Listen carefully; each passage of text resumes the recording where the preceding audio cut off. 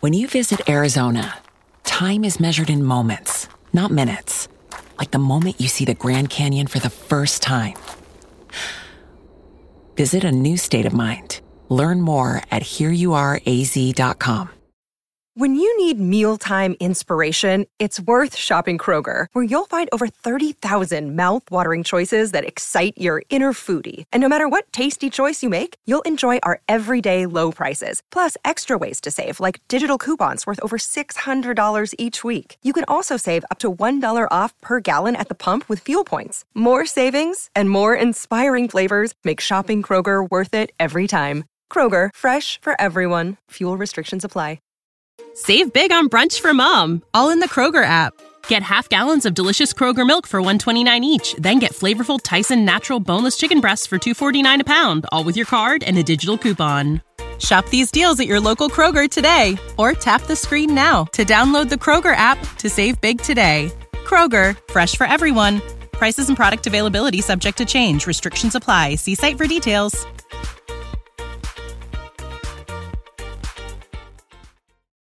Warning, the following audio may contain language and graphic scenes not suitable for very young audiences. Listeners and viewers' discretion is advised.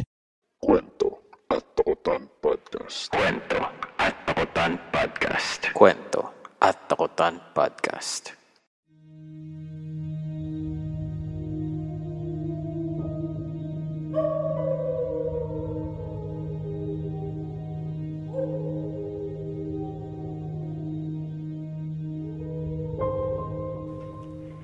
Hello guys, welcome to the first episode of Kwento at Takutan Podcast. My name is Paul and welcome sa Season 5, no? First episode ng Season 5 where we will tackle about aswang in general, no? Lahat ng tungkol sa aswang, the whole season, we will tackle about their stories, their origins, ang mga story sa from iba't ibang parte ng Pilipinas. So, I am so excited for this season. I hope ikaw din na nakikinig. Maraming salamat sa patuloy na pagsuporta ninyo sa podcast na ito.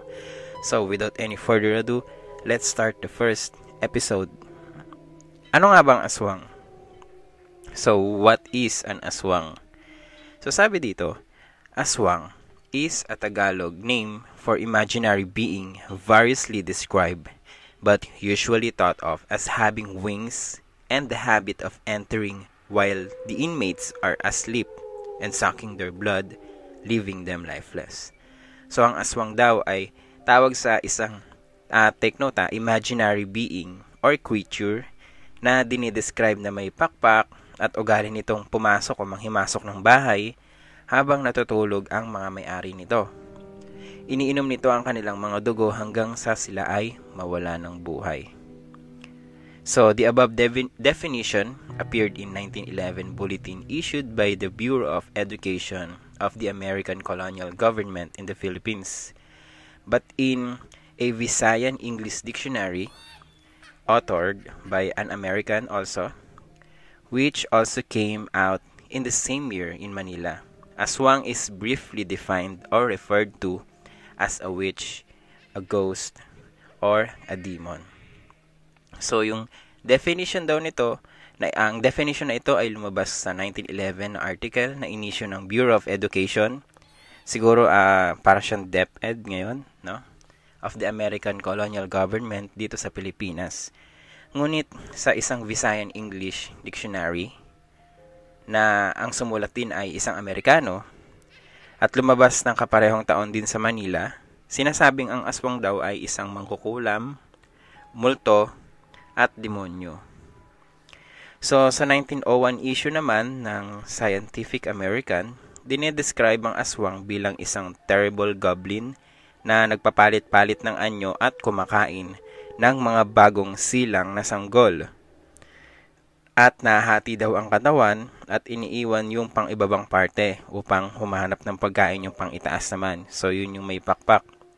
Kung lalagyan ng asin daw yung naiwan na parte ng katawan, yung kalahati ng katawan nito, hindi na muli itong magdudugtong yung dalawang yun. Hindi na sila muling magdudugtong.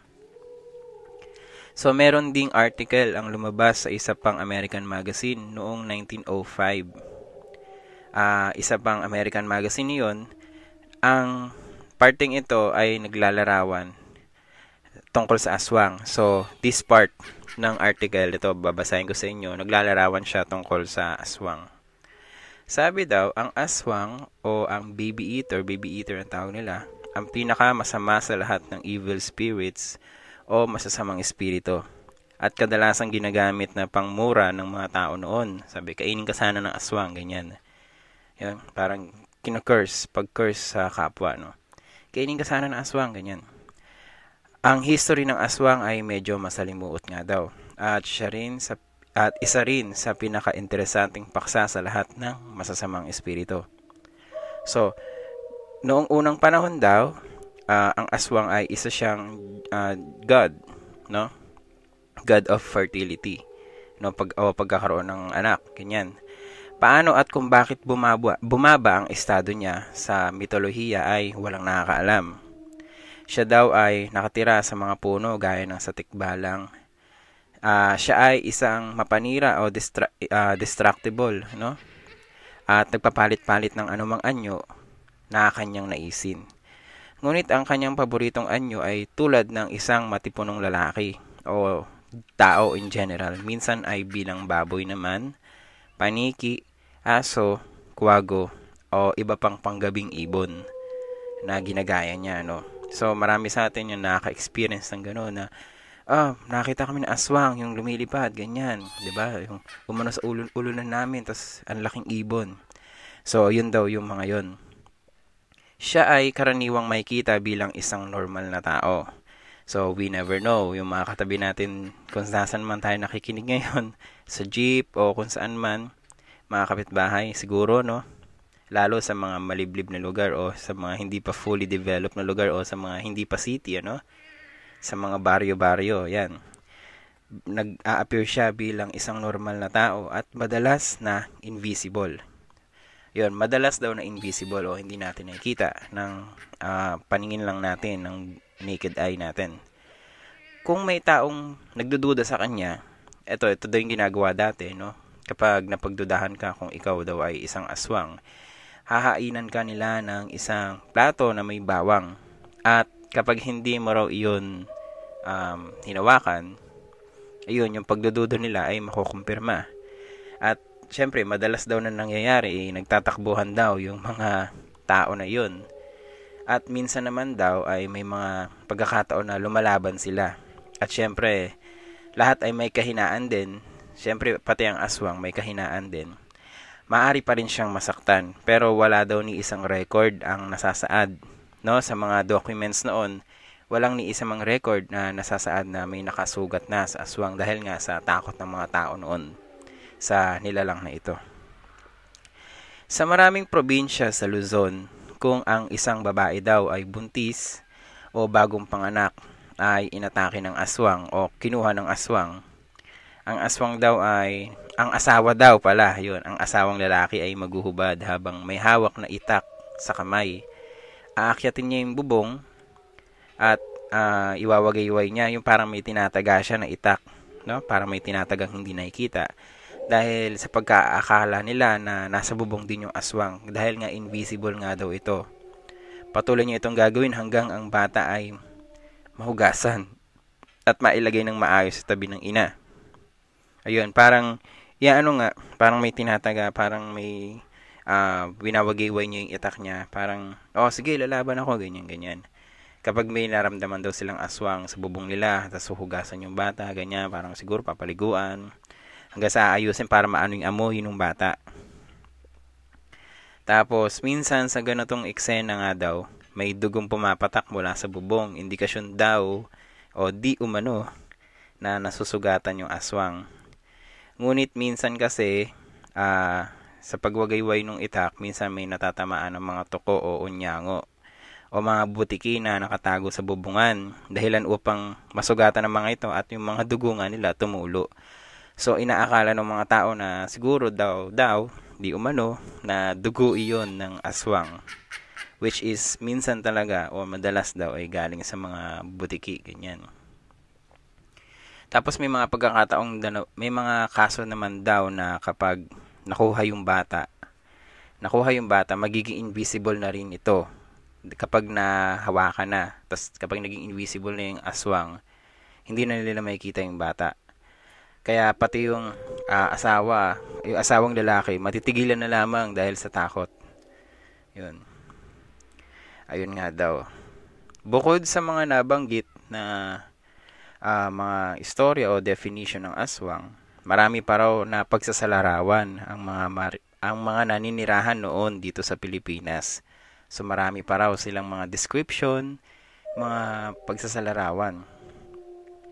Ayon kay Diego Bergano, isang paring Espanyol siya noon dito, na dumating sa bansa noong 1730s, mga 18th centuries yan. Ang aswang daw ay isang tao na pinapahiran na ang kanyang katawan ng langis. So, tao daw siya, parang normal na tao, tapos nagpapahid ng langis, lumilipad patungo sa isang buntis na babae at kinukuha ang sanggol mula sa sinapupunan ito. Ayun daw yung kanyang definition. Ayon naman kay Marcos de Lisboa, isa ring 18th century Spanish priest, ang aswang daw ay isang mangkukulam na kumakain ng laman ng tao. So, kumakain naman daw ng laman ng tao.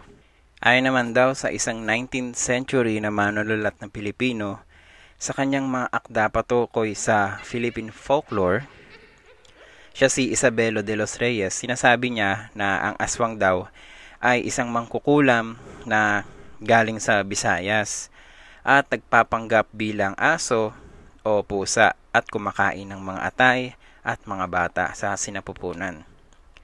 Sa katunayan, sa lahat ng nabanggit, ang mga deskripsyong ito ay napakalawak o parang napaka-broad, no? About sa mga aswang. Sila ay hindi makapagbigay ng maiging pagkakaunawa sa definisyon ng aswang. Base sa iba't ibang mga paniniwala sa iba't ibang parte ng bansa natin na pag-uusapan natin sa mga susunod na episode, no? Ang aswang daw ay di umano ay isang mangkukulam, pwedeng lalaki o babae na ang kaanyuan kung sa araw ay tulad lang din ng sa normal na tao. Kung gagamit ito ng kapangyarihan sa gabi, yun nga daw, kung gagamit daw ito ng kapangyarihan sa gabi, nag-iibang anyo nito at nagkakaroon ng kakaibang lakas na sinasabing katumbas ng higit sa 2 o ilang tao. Siya rin ay nagkakaroon ng kakaibang bilis sa paglalakad tuwing gabi o minsan ay nakakalipad pa. Dahil nga sa sobrang bilis niya, maaring makita mo siya ngunit sa isang iglap ay wala na.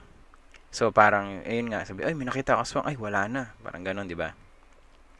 Ang kapangyarihang magbago ng anyo ay karaniwan sa aswang din daw. Maaring magpalit ng anyo ito sa isang aso o anumang hayop upang mag-disguise at walang makaalam na aswang talaga to. So, yung mga aso minsan nakikita natin, ganyan. So, minsan madidiscern naman natin yun kasi, napakalaki ng aso or ba't itim yung aso, ganyan. Iba yung kilos. So, yun. Kasi noong unang panahon daw talaga, wala. Hindi nila ma-distinguish kasi nga, di ba, yung technology noon, tas yung ilaw noon, hindi pa halos maliwanag. Tsaka talagang sa mga baryo-baryo pa lang talaga sila, mga liblib na lugar. Minsan naman daw, ay nahati nga ito sa 2 at lumilipad yung pang-itaas na bahagi ng katawan. So, ang aswang din daw ay aatake matapos magbago ng anyo. Usually, ang bibiktamihin niya ay alam na niya kung sino at pupuntahan gaya ng mga buntis o may mga sakit o kamamatay pa lamang o yung mga kakalibing pa lang. Kapag nadaanan ka rin ito, maaaring mabiktima ka. So, sa pagpunta niya dun sa kanyang biktima, which is alam niya na nung una pa lang, diba, kaya nga minsan, yung mga sa mga movie na papanood natin na yung aswang, aswang yan siguro, 'di ba kung makatingin, nag-observe ganyan, tapos yung mga tao naman matatakot, tapos alam na nila na susugod sa kanila yung aswang kinagabihan. Parang ganun daw. Pero kapag ikaw ay naabutan ka, kunyari ikaw ay lalasing-lasing, no? At may aswang na lumilipad at nadaanan ka, pwede ka ring daw biktimahin. So, ang aswang daw ay kumakain ng laman ng tao, dugo at lamang loob usually. Ang atay, regardless kung ang biktima ay buhay pa o patay na. So karaniwan daw yung ata yung kinakain, no? Tas umiinom ng dugo. And pwede rin daw yung buhay pa o patay na o yung kamamatay pa lang. So ayun, kaya nga nauso yung pag-iimbalsa mo kasi nga 'di ba? Kahit sa ibang bansa noon naniniwala sila na para hindi nagambalain yung mga nilalang na ng mga katulad nitong nilalang yung mga namatay na. Ginagamit nila ang pag-imbalsa mo hindi dahil sa purpose ng hygiene noon, kundi dahil takot silang kainin ng aswang yung kanilang yumao. So yun nga daw yun. Sila rin ay kumakain ng mga fetus o mga sanggol mula sa sinapupunan. O ito, disgusting. Kahit yung mga plema daw. Gustong-gusto nila may kakaibang trip sila sa mga plema. Parang trip na trip daw nila yung mga plema. Ayon kay Maximo Ramos, isang manunulat na Pinoy, gumawa siya ng mga classification ng mga aswang base sa physical traits, habitat o mga gawain. Ito yung kanyang mga sinabi. Ito, nilista ko. Yung unang klase daw ng aswang, bali may 5 klase. Yung unang klase ay tulad ng mga vampira na umiinom ng dugo ng tao.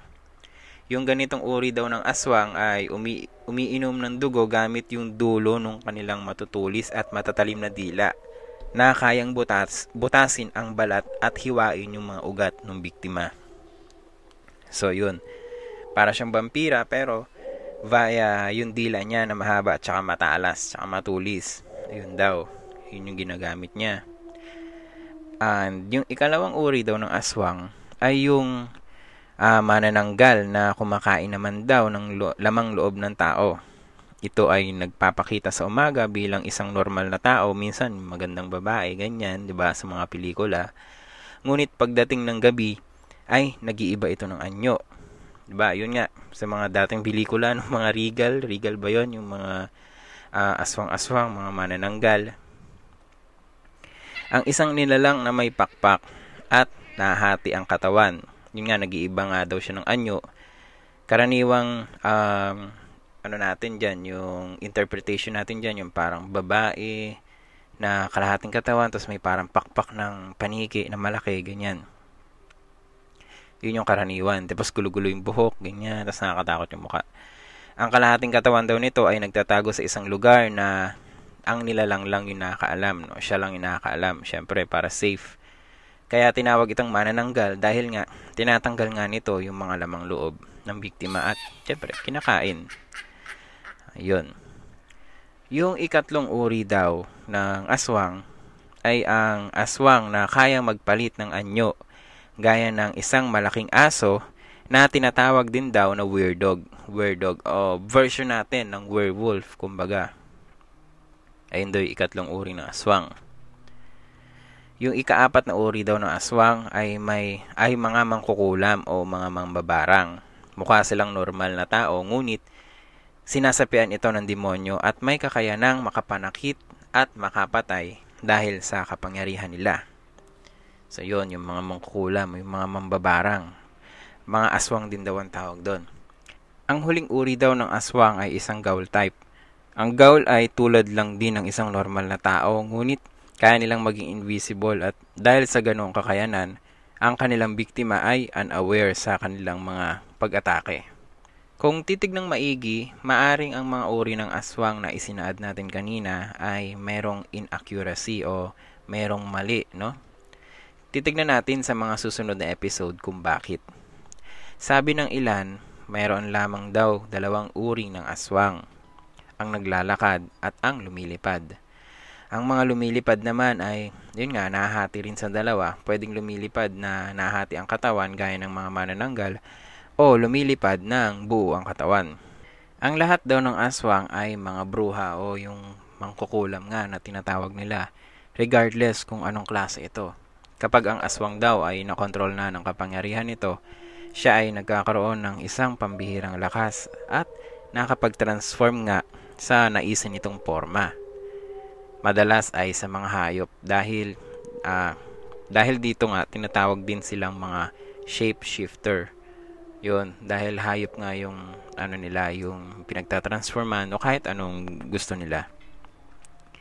Kahit na daw nagaan yung mga hayop sila, ang kanilang kaisipan daw ay tulad pa rin kung ano sila bago magbago ng anyo. So hindi raw nababago 'yun. Hindi 'yun tulad ng kapag naging aso, nag-aasal-aso na rin ganoon. Ano pa rin? Ganoon pa rin yung pag-iisip nila. Nagbabago lamang daw sila ng anyo upang magtago para hindi nga sila mahalata kung sila ay aatake na. Again, ang aswang daw ay natural na kumakain o umiinom ng dugo ng tao. Tulad din ito ng gaul, kumakain ng lamang loob. Walang aswang na umiinom lang ng dugo o kumakain lang ng lamang loob ng tao.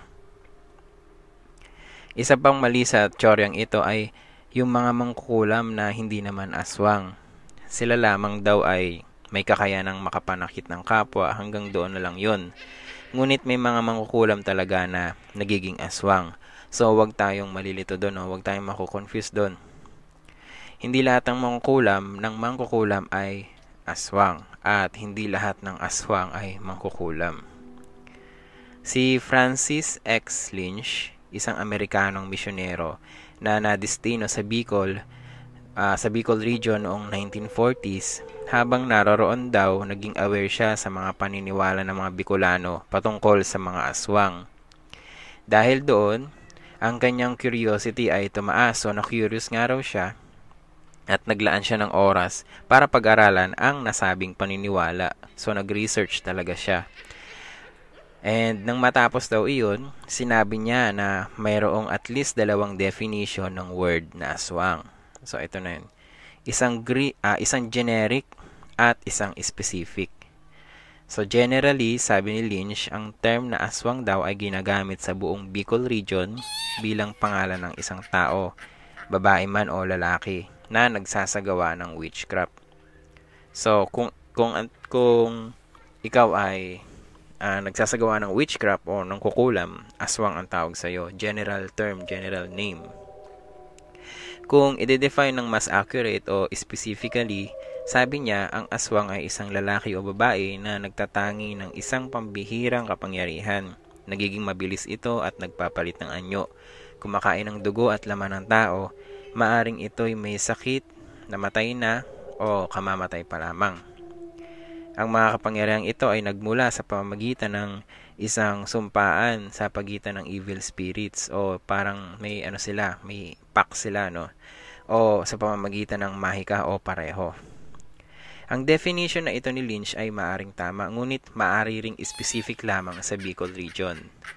So, ngunit kung ikukumpara natin ito sa paniniwala sa sa iba pang parte ng bansa, pwede nating i-define ang aswang bilang isang mangkukulam na gumagamit ng isang pambihirang kapangyarihan upang magkaroon ng isang natatanging lakas at bilis at makapagbago ng anyo, kumakain ng lamang loob at umiinom ng dugo, kumakain ng bata sa sinapupunan.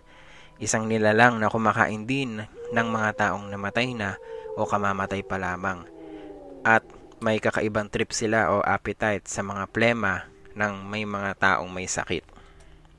So, ayun po ang definition ng aswang dito sa episode 1. So, see you. I hope you enjoyed. May mga nalaman kayo tungkol sa aswang, no? I hope you enjoyed. And sa episode 2, i-explore pa natin more about sa mga aswang. So, make sure na nakasubscribe ka kung ikaw ay nakikinig sa YouTube. Hit that bell button and set reminder dahil usually nag-upload po tayo in advance at ini-schedule natin iyon. So, I hope magkita-kita. Paano ba sasabihin? I hope na nandito pa rin kayo sa second episode ng Season 5 dito sa Kwento at Takutan Podcast. Maraming salamat. Muli ako ang inyong host, si Paul. And lagi nagsasabi, mag-iingat tayo. Hindi natin kilala yung nasa paligid natin. So, ayun nga po. Baka aswang yan. Sige ka. Salamat. Maraming salamat. At hanggang sa muli.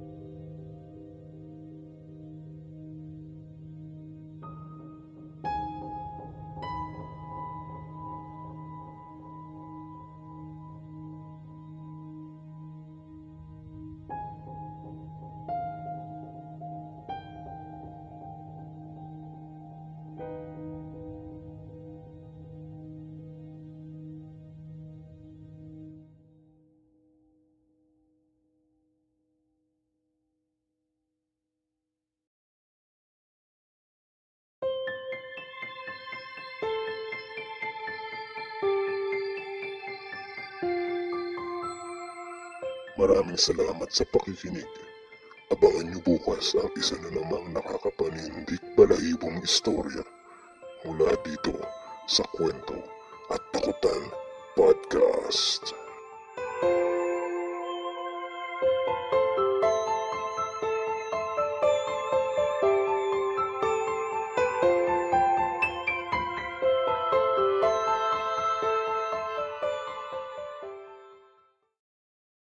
When you need mealtime inspiration, it's worth shopping Kroger, where you'll find over 30,000 mouth-watering choices that excite your inner foodie. And no matter what tasty choice you make, you'll enjoy our everyday low prices, plus extra ways to save, like digital coupons worth over $600 each week. You can also save up to $1 off per gallon at the pump with fuel points. More savings and more inspiring flavors make shopping Kroger worth it every time. Kroger, fresh for everyone. Fuel restrictions apply.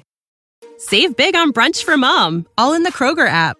Get half gallons of delicious Kroger milk for $1.29 each. Then get flavorful Tyson natural boneless chicken breasts for $2.49 a pound, all with your card and a digital coupon. Shop these deals at your local Kroger today, or tap the screen now to download the Kroger app to save big today. Kroger, fresh for everyone. Prices and product availability subject to change. Restrictions apply. See site for details.